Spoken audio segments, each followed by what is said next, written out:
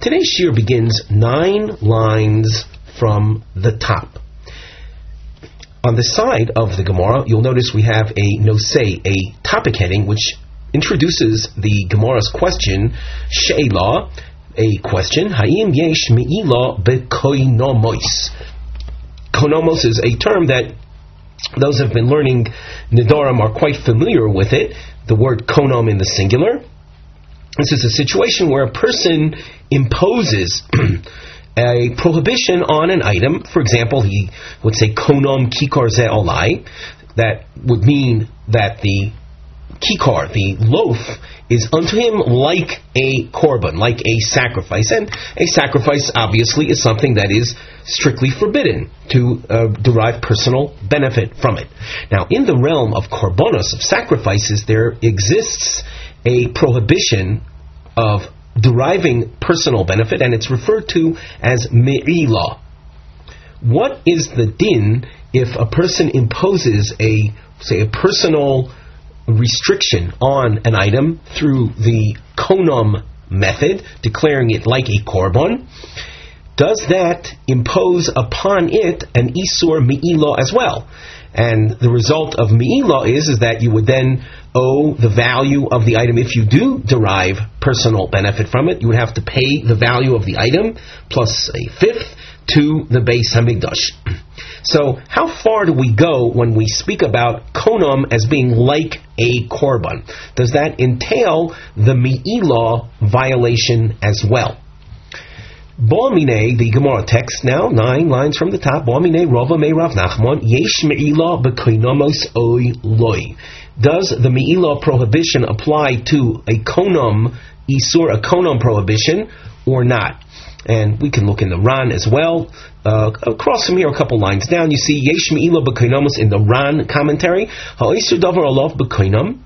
Person who imposed a prohibition upon an item using the konom declaration, and then he violates his vow and benefits from it.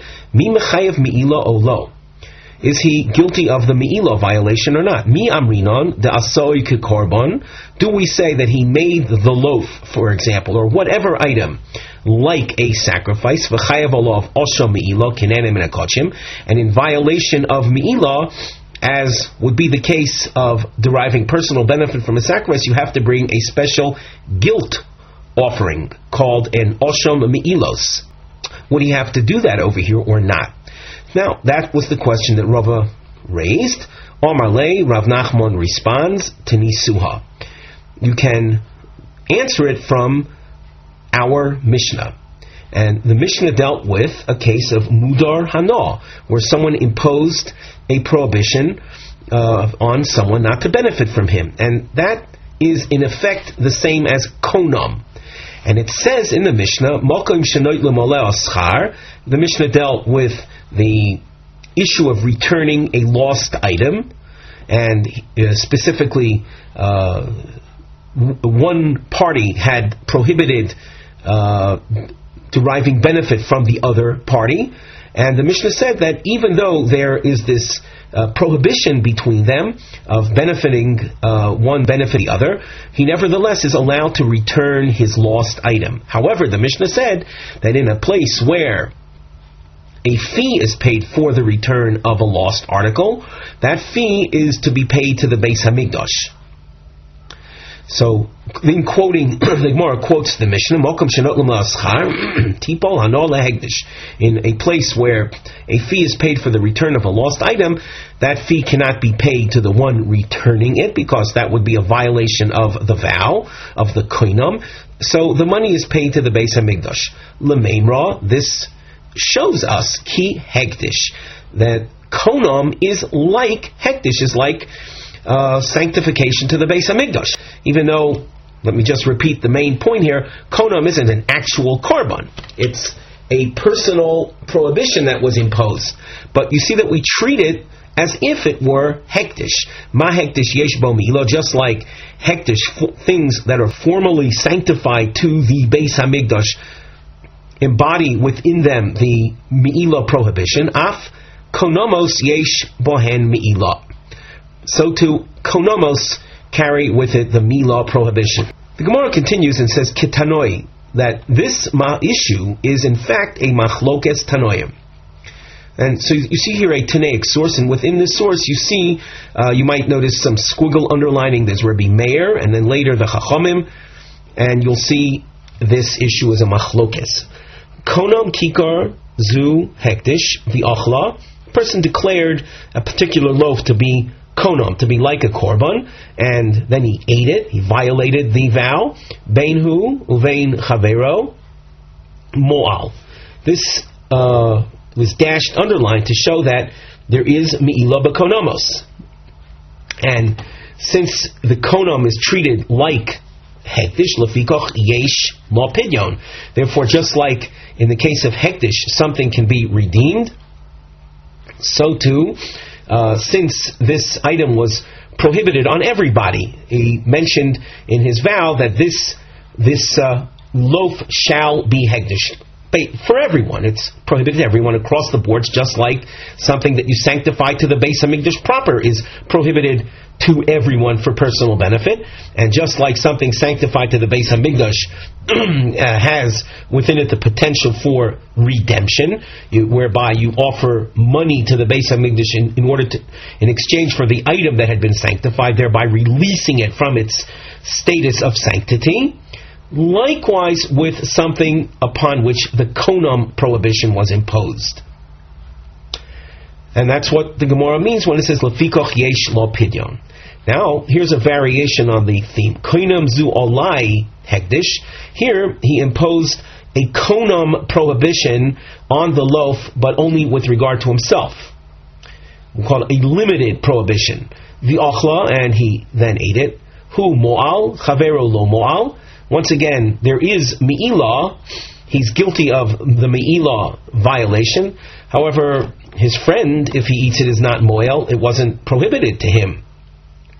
Lefikach, since the prohibition is limited, it's only on him. It's not a general prohibition. Therefore, lefikach ein lo pidyon. It doesn't lend itself to redemption. The Ran on this points out, Chavero lo moal fikoch ein lo pidyon. Given the Chavero lo moal, since the friend is not subject to a me'ilah violation, so the lo olim kehegdish lemitvas pidyon, it doesn't have a high level of sanctity in it. In order for pidyon to be done, to be effective, the item would have to have a high level of sanctity. Only then does pidyon appear as an option. But if it doesn't have a high level of sanctity, the expression in the Ran that we just read, lo olim, olim means strong. It's lo olim. It doesn't have the strength of hektish. Hektish is something that's let's call it a national prohibition. Across the boards, everyone is restricted. Not so in this particular example, where he said, kikar zu olai. He limited it to himself. That is Divrei Rabbi Meir. All of that we've said till now in the source is Rabbi Meir's opinion. V'chachomim omrim. The Chachomim, notice they will disagree. Bein kach ubein kach lo moal. Whether it's a national prohibition, it's a prohibited to everybody, or a personal prohibition, there is lo moal. There is no me'ilah. Lefi she'ein me'ilah b'konomos, and notice, of course, the dashed underlining. There is no me'ilah when it comes to something that's prohibited through konam. So as the Gemara said, the issue that was raised by Rava turns out to be a machlokes tanoim between Rabbi Meir and the Chachomim. Now we have a question, and on the side we introduce this with a nosei. The she'elah, kikri olecha. Person declared a loaf to be prohibited upon his friend. So it's asur to you. V'nosalo b'matona, and then he gives it to him as a gift. Mi mo'al, is there me'ilah in doing so? And this question is raised, aliba d'madamar yesh me'ilah b'konomos. In light of what we just got finished discussing, this question of me'ilah will be relevant only if you hold that the concept of me'ilah, or the me'ilah prohibition, exists within the realm of konomos. So making that assumption that there is me'ilah b'konomos, we now ask the following. We can turn to the Gemara text, and you'll notice we have a question that's illustrated as a 5-line question. Omar le Rav Acha Brei de Rav Avi le Rav Ashi. Kikari alecha, my loaf upon you, means I'm prohibiting my loaf to you. V'nosna loy b'matana. And then he gives it to him as a gift. Meanwhile, is there me'ilah? So we now analyze who would be guilty of the me'ilah here. Lim oil noisein. Should we say that the noisein, the giver of the gift, the original owner, is guilty of me'ilah, but holo asira alei, it wasn't prohibited upon him. So why should he be guilty of a me'ilah offense if he's simply transferring something that it wasn't prohibited to him in the first place? Lim oil mekabel. Should we say that the receiver of the gift is guilty of me'ilah? Yachol da'omar. Well, he can respond. Hetera bo'isi, sura lo bo'isi. I was willing to receive something that is mutter. I'm not willing to receive something that is prohibited, so that my receipt isn't a receipt. I'm not receiving something that I don't want to receive. Omar lei. So Rav Ashi answers, Mekabel mo'alech shiyoitzi.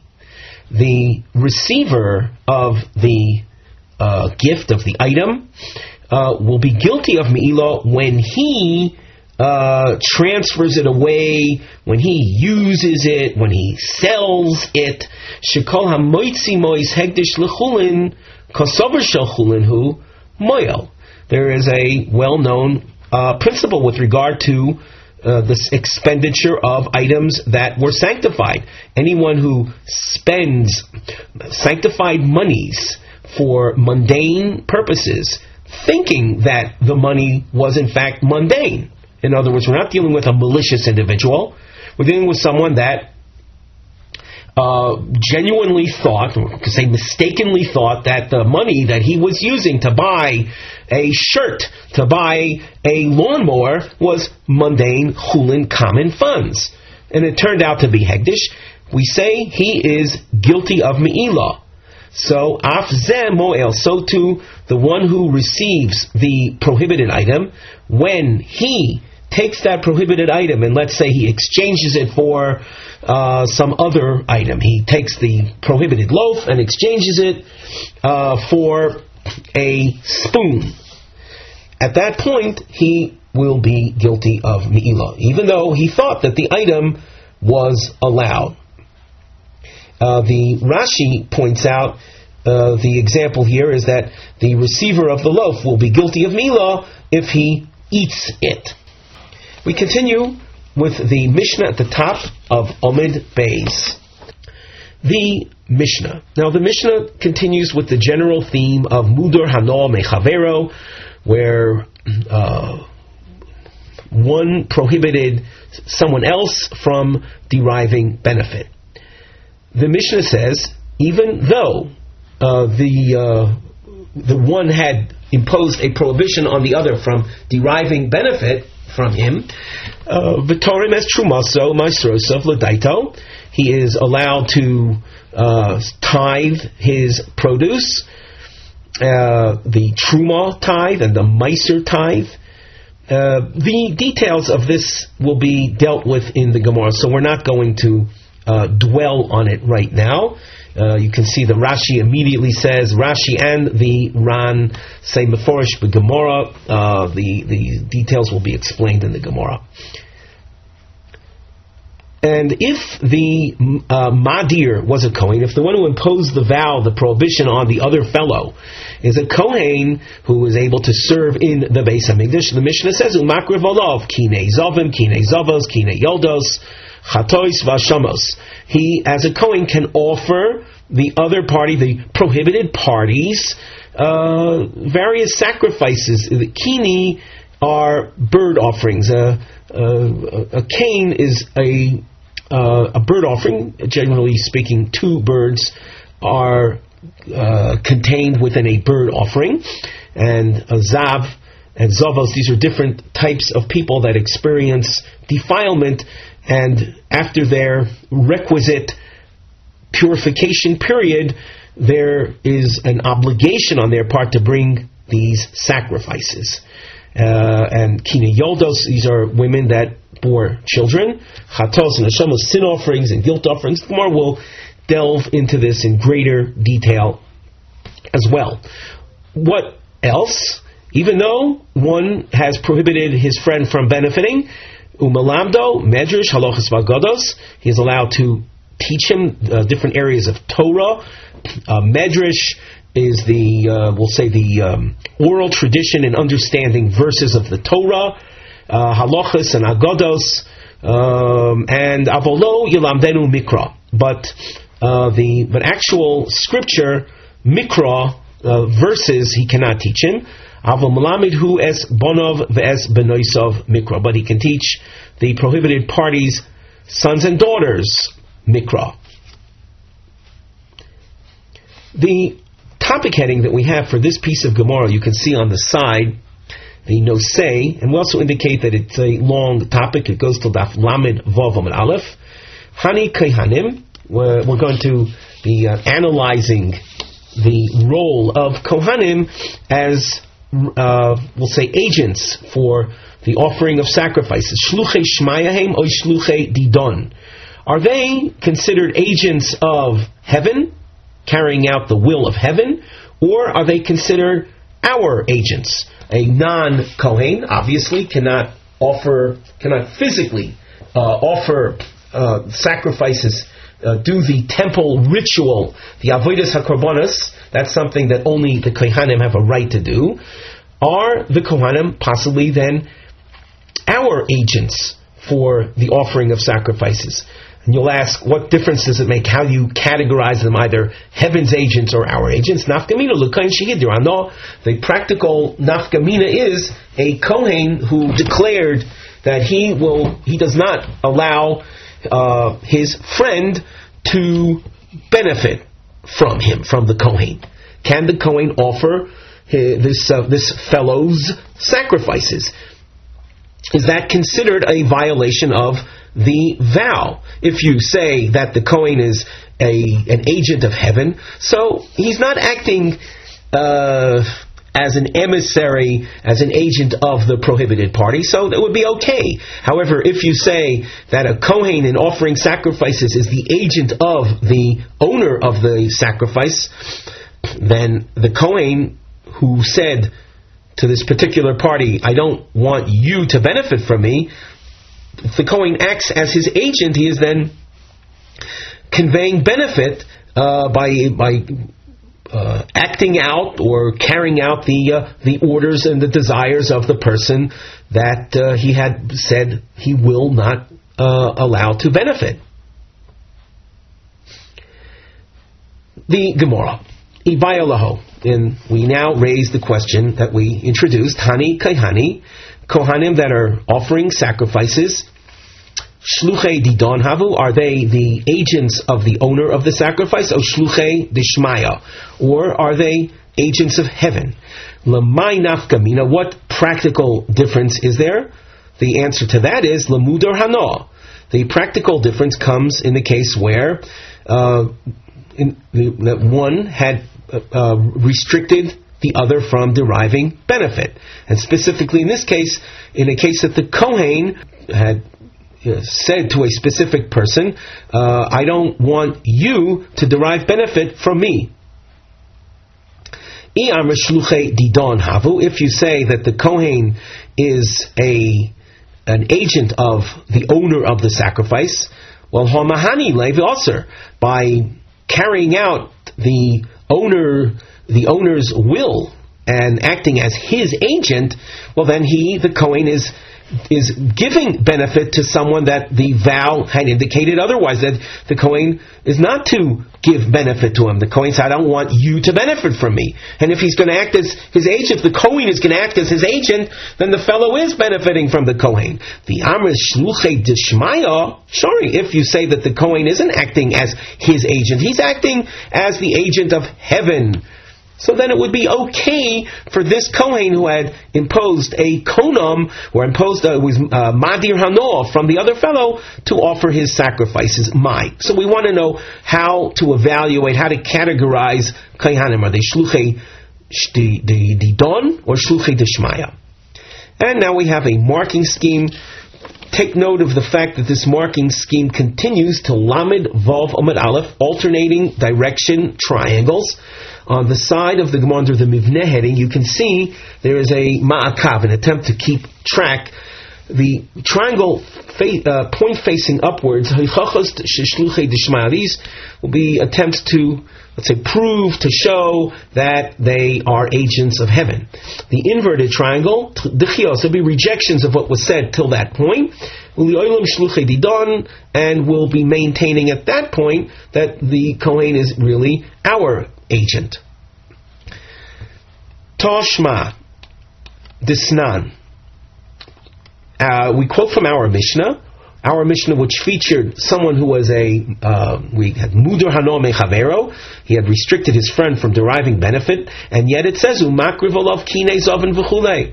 The Kohen is able to offer his sacrifices, the friend's sacrifices. If you were to say that the Kohen is the owner's agent, how in the world can he offer his sacrifices? He would be bestowing benefit upon the friend, contrary to the vow, and that benefit is by simply doing his agency. The Gemara rejects this. According to you, that you want to say that the Kohen is shluchei deshmaya, why did the Mishnah choose, we'll say, these peculiar or specific examples in referring to the sacrifices? Let the Mishnah simply have said, Makriv olav korbonos. The Kohen offers all sacrifices. Why did the Mishnah specify these sacrifices? Ela, rather, mechusrei kapora shaini. The sacrifices in the Mishnah were actually very deliberate examples. They are examples of mechusrei kapora. Now, let's define mechusrei kapora and we'll understand things a little better. People bring sacrifices for any number of reasons. In some cases, the lack of bringing of the sacrificial offering results in the individual not being able to, let's say, achieve total purification from a state of defilement.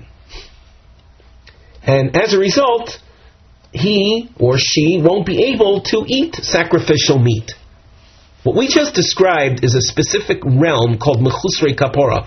The words mean literally, they are missing kapora. Kapora is a word often interchangeable with sacrifices. Literally, they are missing atonement, but we're not dealing with the realm of sin. And that's an important point here. We're dealing with people that until they bring their sacrifice, they do not achieve full purification. This is, by the way, in contrast with someone, let us say, that had eaten blood, or eaten chelev, or violated Shabbos, all b'shogeg, unwittingly.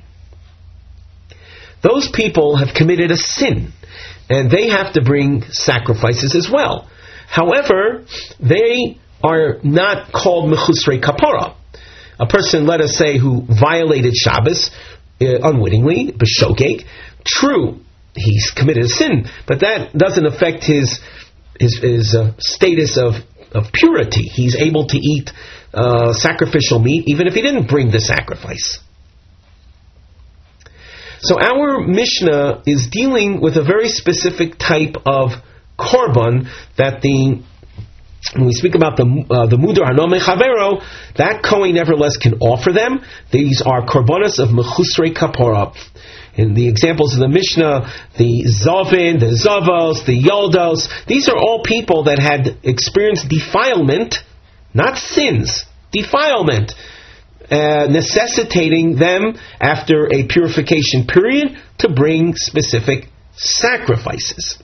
And those enable us to say, as the Gemara says, Mechusar Kapora Shiny. I will tell you that in general, as we wrote in between the lines, as we took from the commentaries, that Kohanim are essentially Shluchei Didon. But when you're dealing with this kind of sacrifice, Mechusar Kapora, it's different. Yom Rabbi Yochanan, Hakol Tzrichim Das Chutz Mi Mechusar Kapora. In all other cases of sacrificial offering, you have to have the approval of the owner of the sacrifice. The exception being Mechusrei Kapora, Shari Odo Mevi Korban al Bonov V'al Benoisav Haktanim. A person can bring sacrifices for his children that are minors.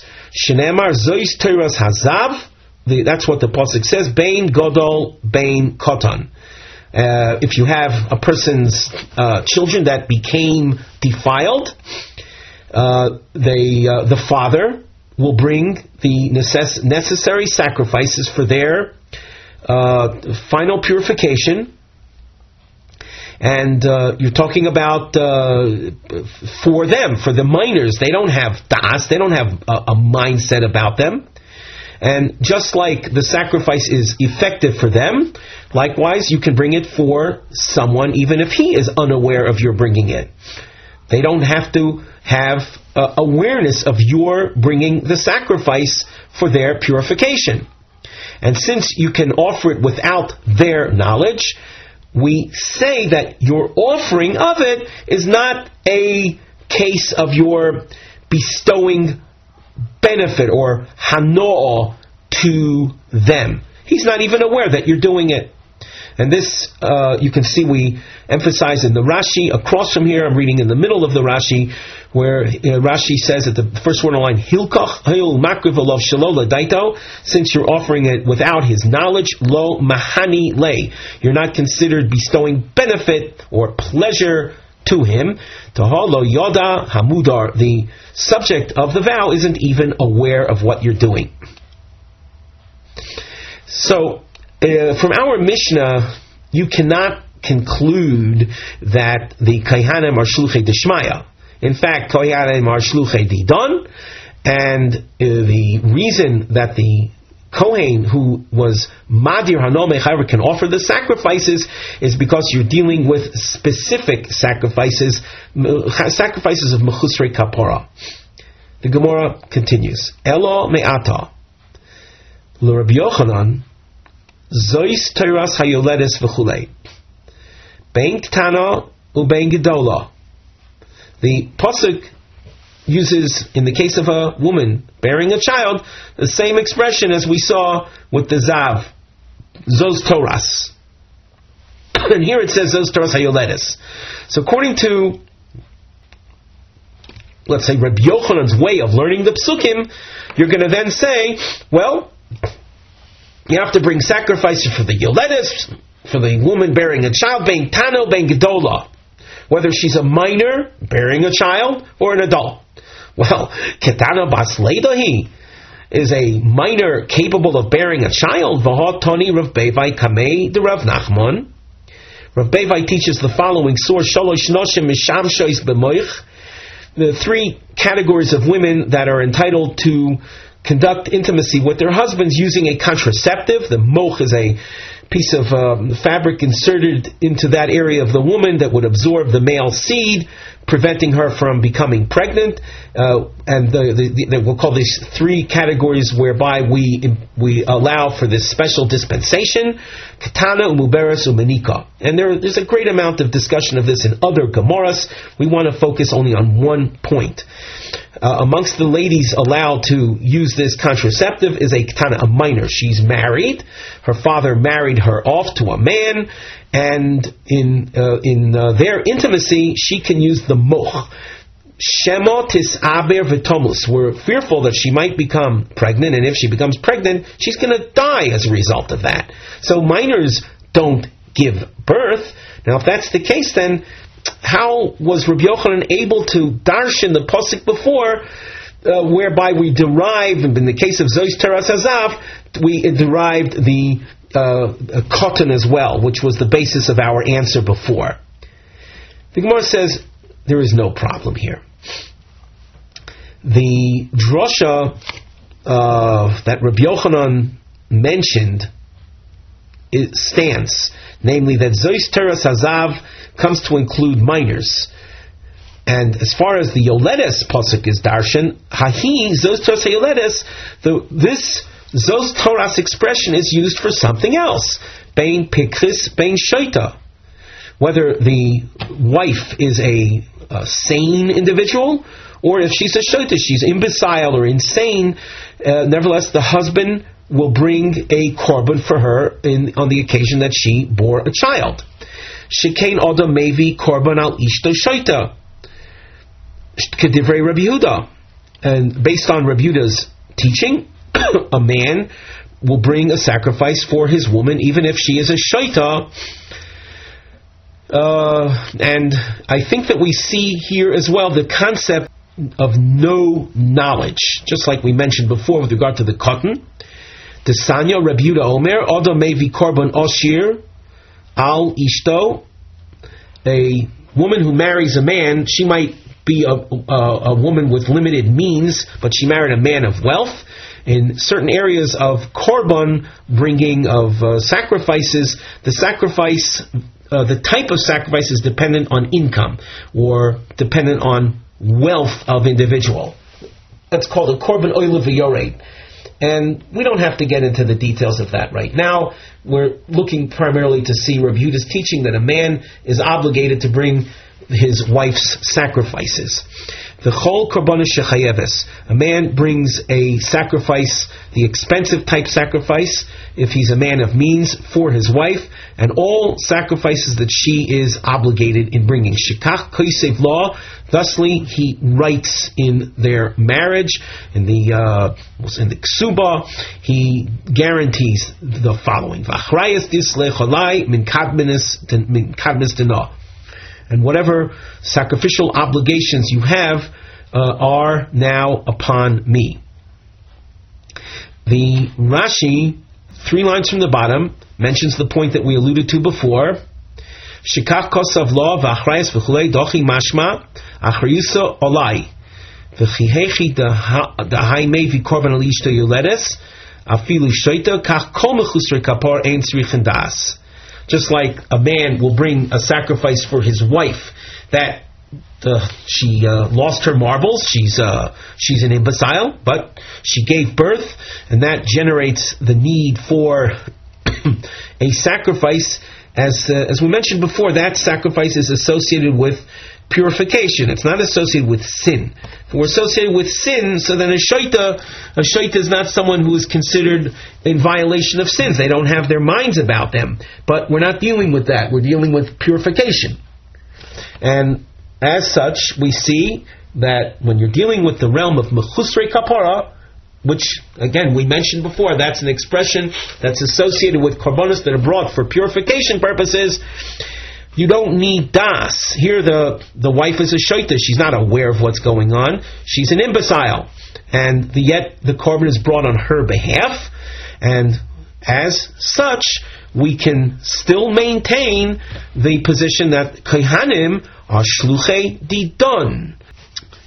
We continue at the top of Daf Lamed Vav in this discussion. Mosiv Rav Simi Bar Abba. Rav Simi quotes now a source that will show us to the contrary, that they're shluchei dishmaya. It says, Im hoya kohen, if the madir, if the person who imposed the vow on his friend if he's a kohen, Yizrok olov dam chatos v'dam hashamay. He can sprinkle the chatos and osham bloods of chatos and osham, which are sin and guilt offerings respectively. Now it's mashma, that would imply even in non-mechusar kapora situations. Now, if it's non-mechusar kapor, it's like general sacrificial offering, and the Kohen is going to be processing the korban for someone that is not allowed to benefit from him, it must be that the Kohen is shluchei dishmaya. He's the heavens agent. Otherwise, he would be in violation of the neder. The Gemara rejects that question or rejects that point and says, Dam chatasoi shel mitzora v'dam ashamo shel mitzora. The Tanakh source that made reference to chatas and asham are not general sin offerings, but rather back to the realm of mechusrei kapora. And I will maintain that in general, kohanim are shulchei didon, and from here you don't see any violation of the vow because you're dealing with mechusrei kapora. The chatos of a person who was a mitzorah, they, at the conclusion of their tzoras period, the tzoras is that phenomenon that's associated with nigoyim, with skin discoloration, that the Torah details in Parshas Tazria and Sefer Vayikra. At the conclusion of that defilement period, they bring sacrifices. And again, you're dealing with chusrei kapora. Dichtiv, and the pasuk indicates thusly, Zos tiaturas hamitzora, and you see that expression again, Zos teras bein godol bein koton. We include even the koton, who is not someone that has any awareness, and yet I bring on his behalf the requisite korbanos. Rashi again just reminds us that when it says bein koton bein gadol, we're showing you don't need das, and that lack of das requirement, the ability to bring without das applies even if the client is an adult. Tanan, ha koyanim shepiglu b'mikdosh mizidin chayovin, ha shegigin pturin el shepigulon pigul. The term piglu has to do with sacrifices that are offered with an incorrect mindset, specifically regarding, say, time and place. For example, a person slaughters a korban and then sprinkles the blood with the intention of eating the meat of the korban 3 days from now. That's an incorrect thing to that. Ruins the korban. If a kohen offered the korban with that incorrect mindset, knowingly, mazid, chayovin means he has to compensate the owner in the purchase of a new sacrifice. Now, if the kohen was mafagel ha-shogigin, if he did so unwittingly, not knowing that there's any problem in incorrect thoughts, p'turin, they will be exempt from the compensation. Ela shepigulon pigul. But as far as the effectiveness of the korban, no, it's a ruined korban.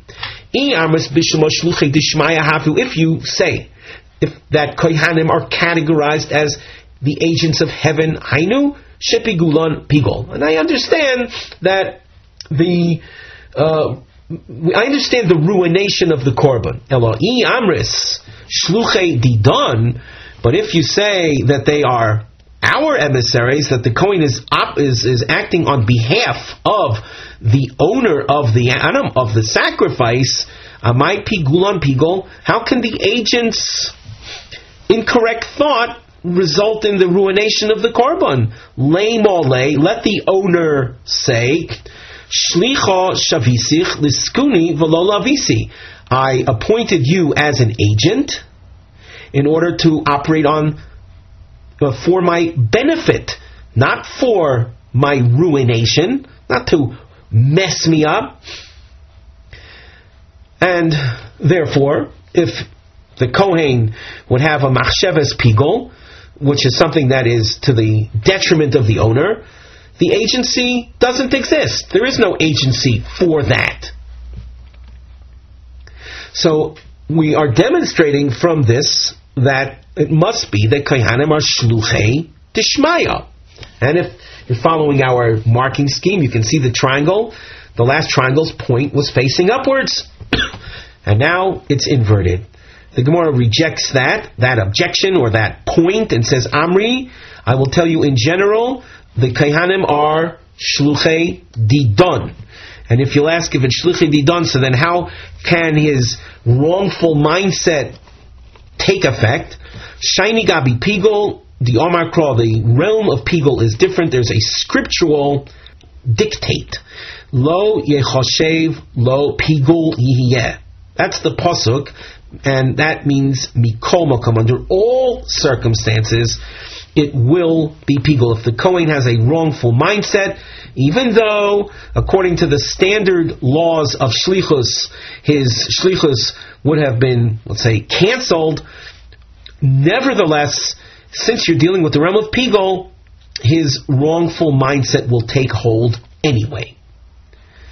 So as you can see, following this back and forth scheme, we are left with the distinct possibility that the Kohanim are not necessarily Shluchei Dishmaya. They may very well be Shluchei Didon. With that, we conclude our shiur for today.